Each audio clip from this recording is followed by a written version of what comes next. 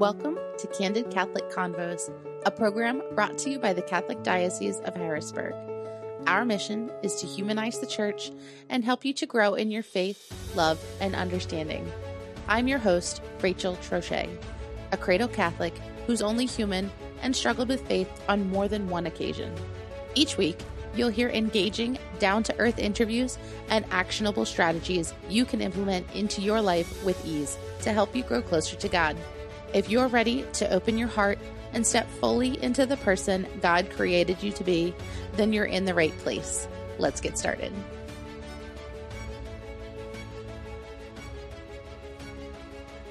Hello, and welcome to another episode of Candid Catholic Convos. This past weekend, my kids and I got to talking. We started daydreaming about all the fun things we're going to do this winter, all the things we want to do when Daddy comes home from his Army training, and that ever-evolving question, what do you want to be when you grow up? The answers I got were pretty typical for a 7, 6, and 4-year-old. My oldest wants to be a police officer or a soldier in the Army like Daddy. My middle child wants to be a professional wrestler.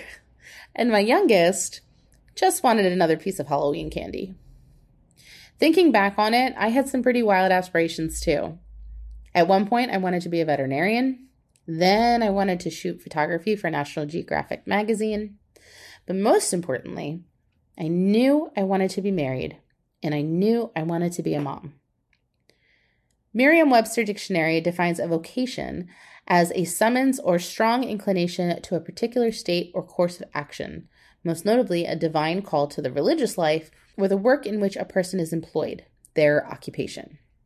The United States Conference of Catholic Bishops, or USCCB for short, has a committee on clergy, consecrated life, and vocations. And every year, they commission the Center for Applied Research to conduct a survey of the religious profession class of that year. The survey polled women and men religious who professed perpetual vows in 2022 in a religious congregation, province, or monastery based in the United States.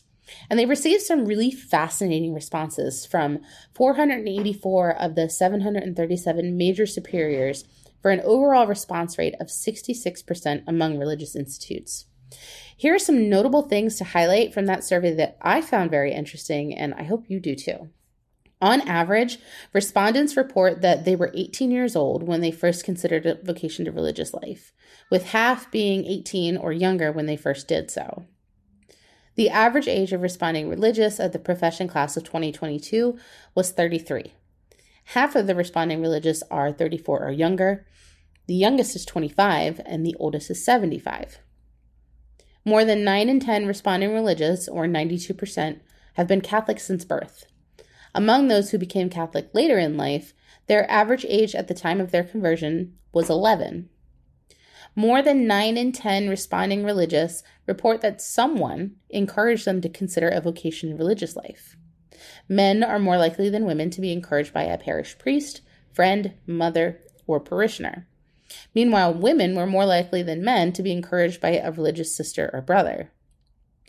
2 in 10 responding religious earned a graduate degree before entering their religious institute. 75% entered their religious institute with at least a bachelor's degree.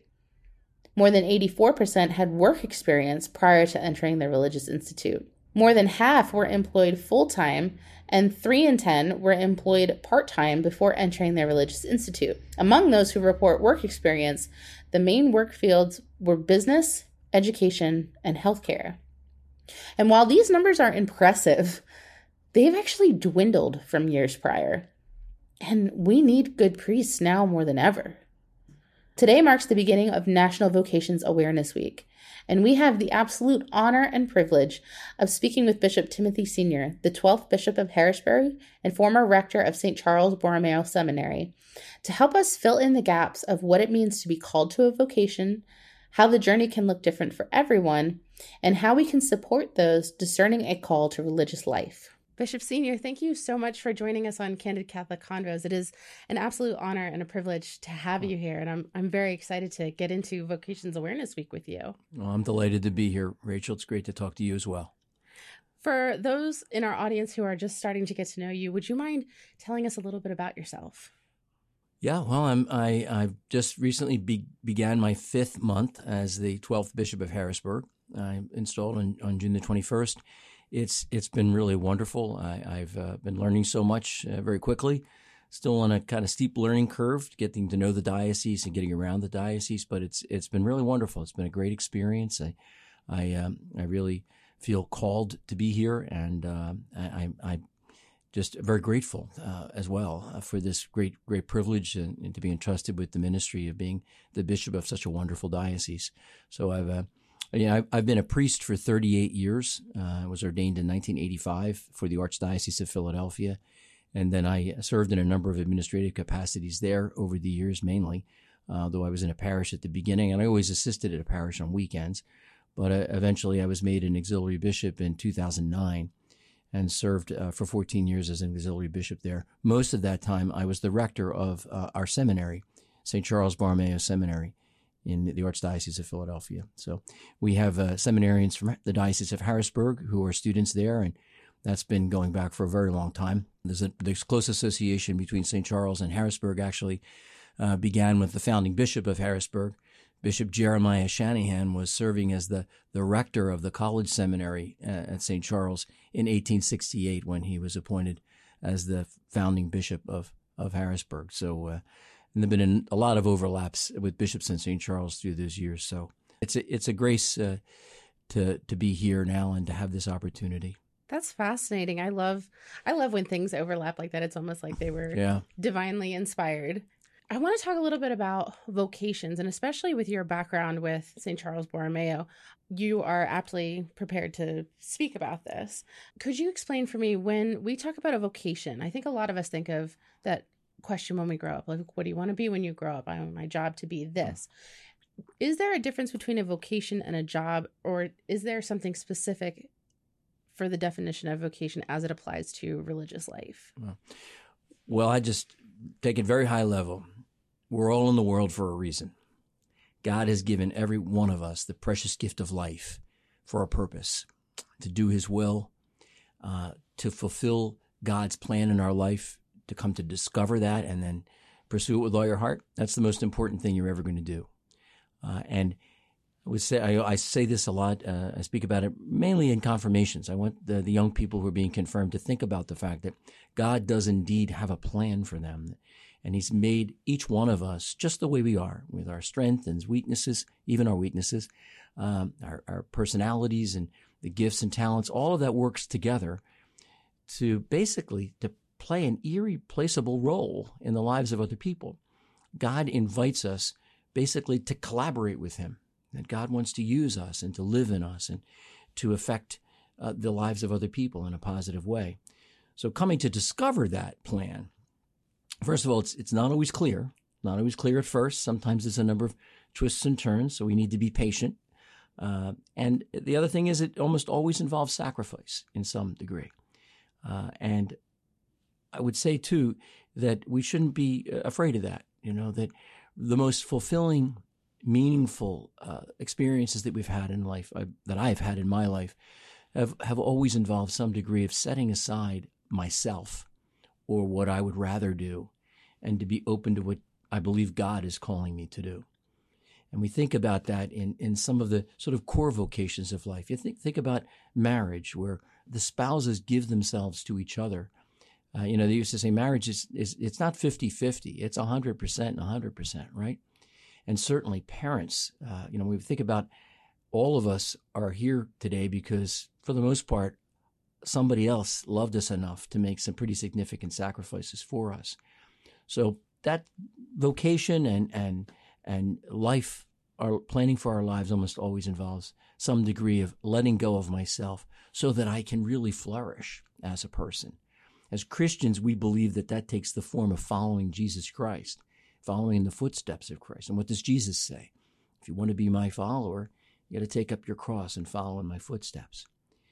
So I think that coming to discover that happens in many levels. And we speak in the church of vocation as a state of life. You're called to the married life, to the single life, to the consecrated life, or to ordained ministry as a priest or deacon. And sometimes there's overlaps between those, right? also, though, I think that all people of faith can certainly connect their professional life to a vocation. On Sunday this past week, I celebrated the Mass for healthcare professionals at St. Joan of Arc Parish in Hershey. And there were, I guess, about maybe 40 or 45 physicians, medical students, nurses, other healthcare professionals who were present. Healthcare is a vocation, and when you think about the sacrifices, not only that they carry on in their graduate studies, which takes so many, many years, but the sacrifices that physicians and healthcare professionals provide. We all came to a greater appreciation of that with COVID, didn't we? When we realized how important those heroes are on the front lines, if you remember 3 years ago. So I do believe that we can discover that.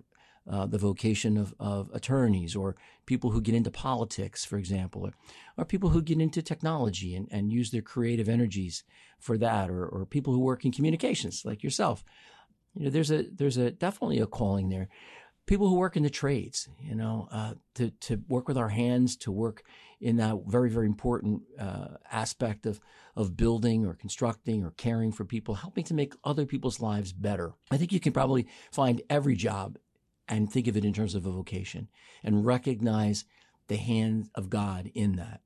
In the hand of God, we call it God's providence, that we discover God's will and we pursue it.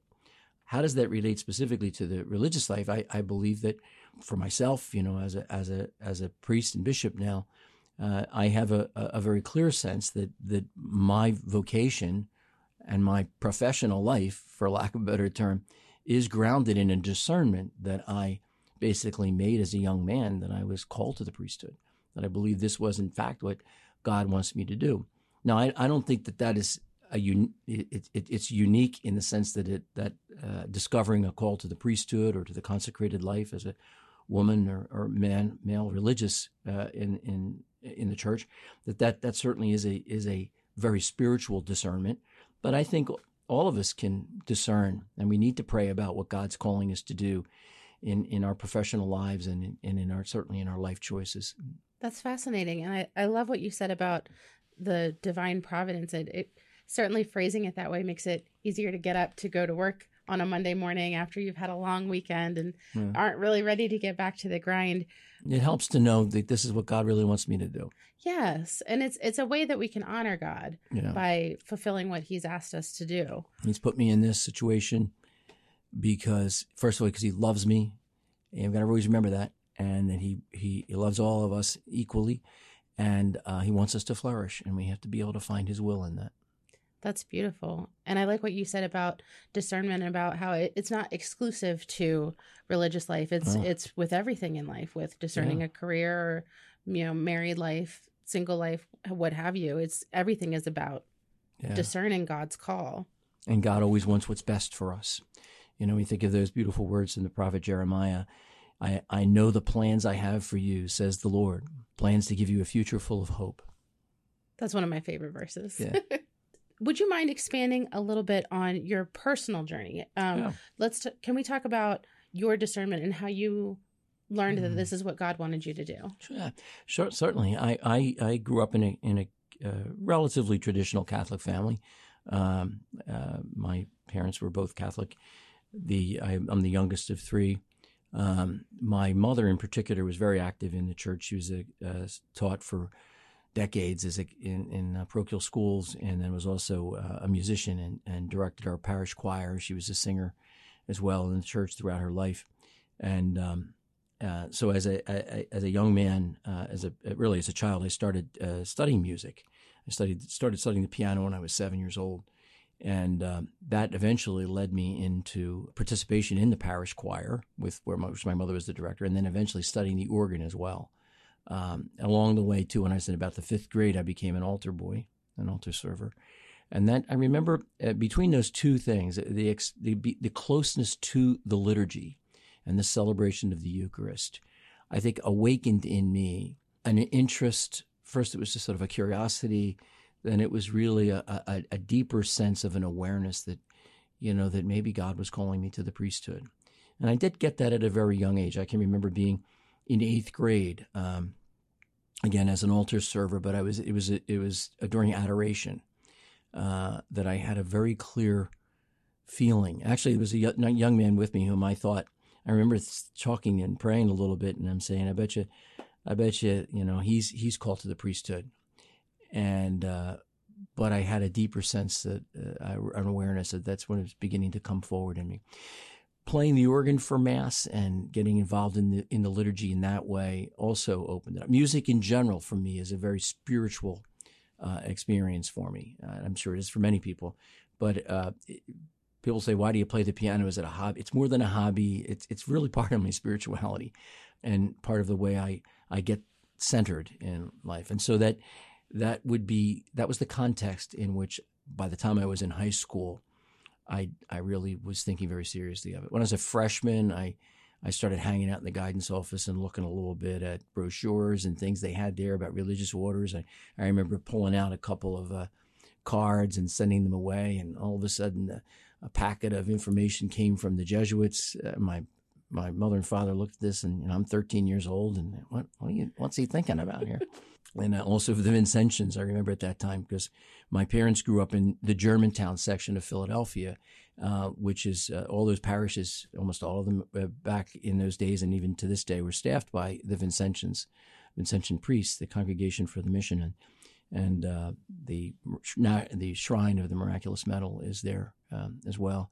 So I started thinking about that because my parents were always talking about the Vincentians in Germantown. But I set it aside after that, and it really wasn't until everybody else was applying to colleges that I was a senior in high school, and I sort of publicly manifested a desire to go into the seminary. So I did. I discerned again for a while. My parents were concerned about me, and I had just turned 17 when I graduated from high school, from Lansdale Catholic High School in Montgomery County. And realizing that they really wanted me to wait, get a little more life experience. My father in particular wanted me to be at least 18. I was reluctant about that, but I applied at other places, and it was decided I would go to Temple University for my first year of college. I went to the Temple University Ambler campus in Montgomery County there. And it was a great experience. And during that year, a couple things that happened was I really looked again at religious life as opposed to the diocesan priesthood, which I eventually, obviously, did. I looked again at the Jesuits, and in particular, I was discerning between a sense that I could have the consecrated life as a religious priest in the Society of Jesus versus the diocesan priesthood. But by about March of my freshman year in college, it became clear that I felt that I wanted to enter St. Charles Borromeo Seminary for the diocesan priesthood. The other major thing that happened in that, talk about God's providence, was right after I graduated from high school, my father had become very ill. And it was actually in that summer, early in that summer, that he was diagnosed with terminal cancer. And he died Labor Day weekend of what would have been the weekend before I would have entered the seminary. So I was home for a year with my mother and my sister. My brother was already living on his own, and I did exactly what my father wanted me to do. I got a job. I worked at Wanamaker's in Montgomery Mall for a year, and for that year, and I also Wanamaker's was a department store in Philadelphia back in the day. I don't know that it's been Wanamaker's in a while, and I also again, as I mentioned, looked at other religious orders as a possibility. I mean, I eventually was applied to the seminary and was accepted, and I started in 1978. Discernment, though, the decision to go into the seminary it's not an absolute commitment that I'm definitely going to be a priest. The seminary is a place where you're with other young men who are also discerning a call to the priesthood, which is a wonderful experience. It's very helpful. But, there's plenty of steps along the way where you really have to focus and say, is God actually calling me to go on? And it's not just an individual's decision. The church calls a man to the priesthood. And that decision is usually on the basis of a recommendation from a team of faculty at a seminary, some priests, usually consecrated religious and lay faculty that work together to help a young man to discern. And then they make a recommendation, and ultimately a bishop calls on behalf of the church a man to the priesthood. So and I always used to say that to young men, it's a good context to discern, but you don't have to be absolutely certain. And by the way, absolute certainty is not something that we have in any vocation. There's going to be bad days in everything. And you're going to say, is this really what I should be doing? That happens, so we can't get discouraged. There's complete certitude is only going to come in heaven. So God invites us to trust, and there's always an element of risk. And that's true when a man and a woman fall in love and they decide to commit themselves in marriage. There's always an element of trust and risk. And the same thing is true with sort of an abandonment of self in a professional choice, and that's certainly the case for the priesthood. So I trusted and went along the way. And during the course of the seminary, I did again reach out to the vocation director for the Jesuits of the Maryland province, and they helped me again to discern a call to diocesan priesthood. And I was ordained a priest for the Archdiocese of Philadelphia, as I said, in May of 1985. That's quite a journey, and first of all, from one temple aisle to another. Oh. I was the main campus, but I love what you said about how seminary isn't a guaranteed thing. It's a discernment process. It strikes me that you described seminary as a discernment process, where most people, when they think of college, they think of a college experience, and you're probably going to change your major a few times, but you might change colleges. But seminary is more designed for figuring out that thought process and making sure that you're actually hearing what you think you're hearing. Is that correct in that assumption? Yes, it is. It is. First of all, it's more than academics.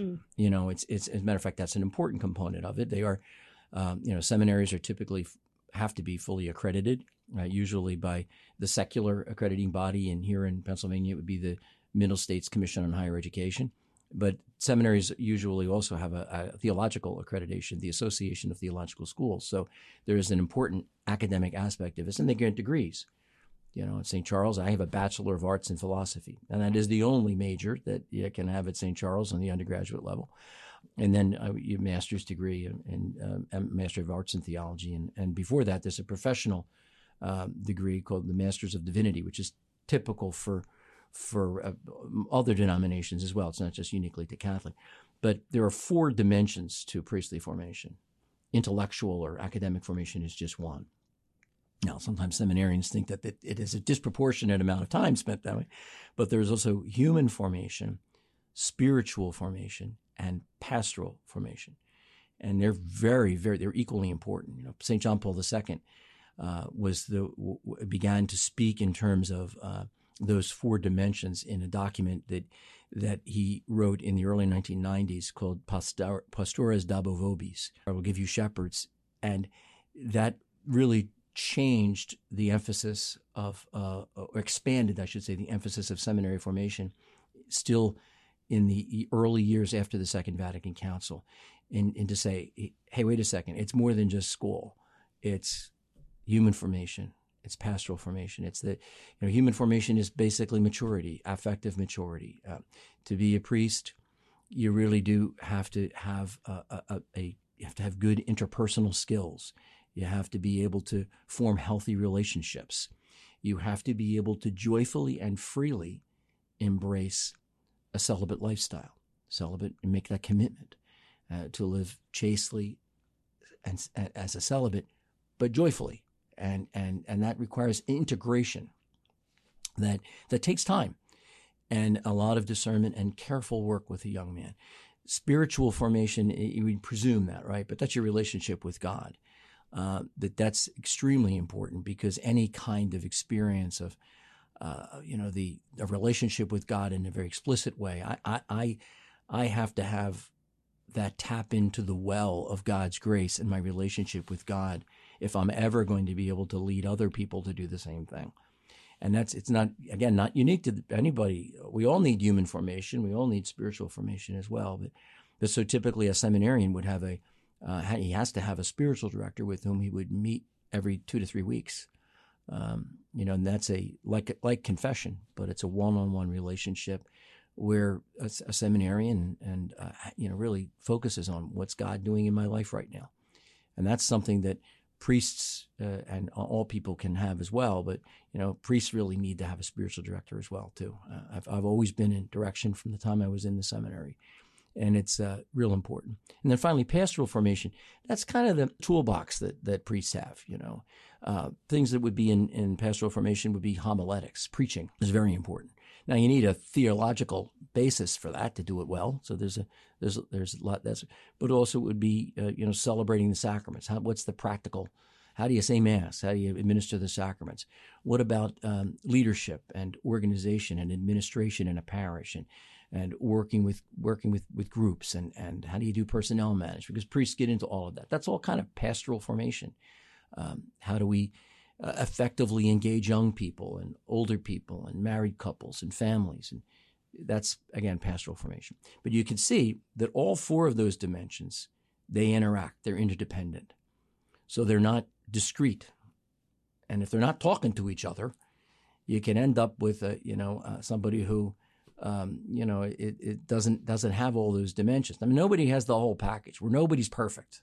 So, there are going to be priests that are maybe a little bit shy on the human formation side, and maybe a little bit reticent to speak, who are brilliant scholars, And sometimes that's okay. It balances itself out. You find someone who's very, very, like St. John Vianney, was a terrible student. He struggled incredibly, but he's a saint. He was incredibly pastoral. He was a great preacher, and he was totally dedicated to his people. He was a model he's the patron saint of secular priests. So we all have strengths and weaknesses, but ideally in a seminary, those four dimensions are integrated. We've unfortunately run out of time, but if you'd like to hear the rest of this episode, you can listen to us anytime on Spotify under Candid Catholic Convos. Or you can download this episode from our website at hbgdiocese.org. Thank you so much for listening. Our goal at the Diocese of Harrisburg is to walk with you on your faith journey. So if this episode resonated with you in any way, the easiest way to show your appreciation is by sharing this program with your network or by leaving a review on your listening platform. You can also support us financially by making a donation online at hbgdiocese.org/DAC and clicking the Make a Donation button. Thanks again, and we'll see you at church on Sunday.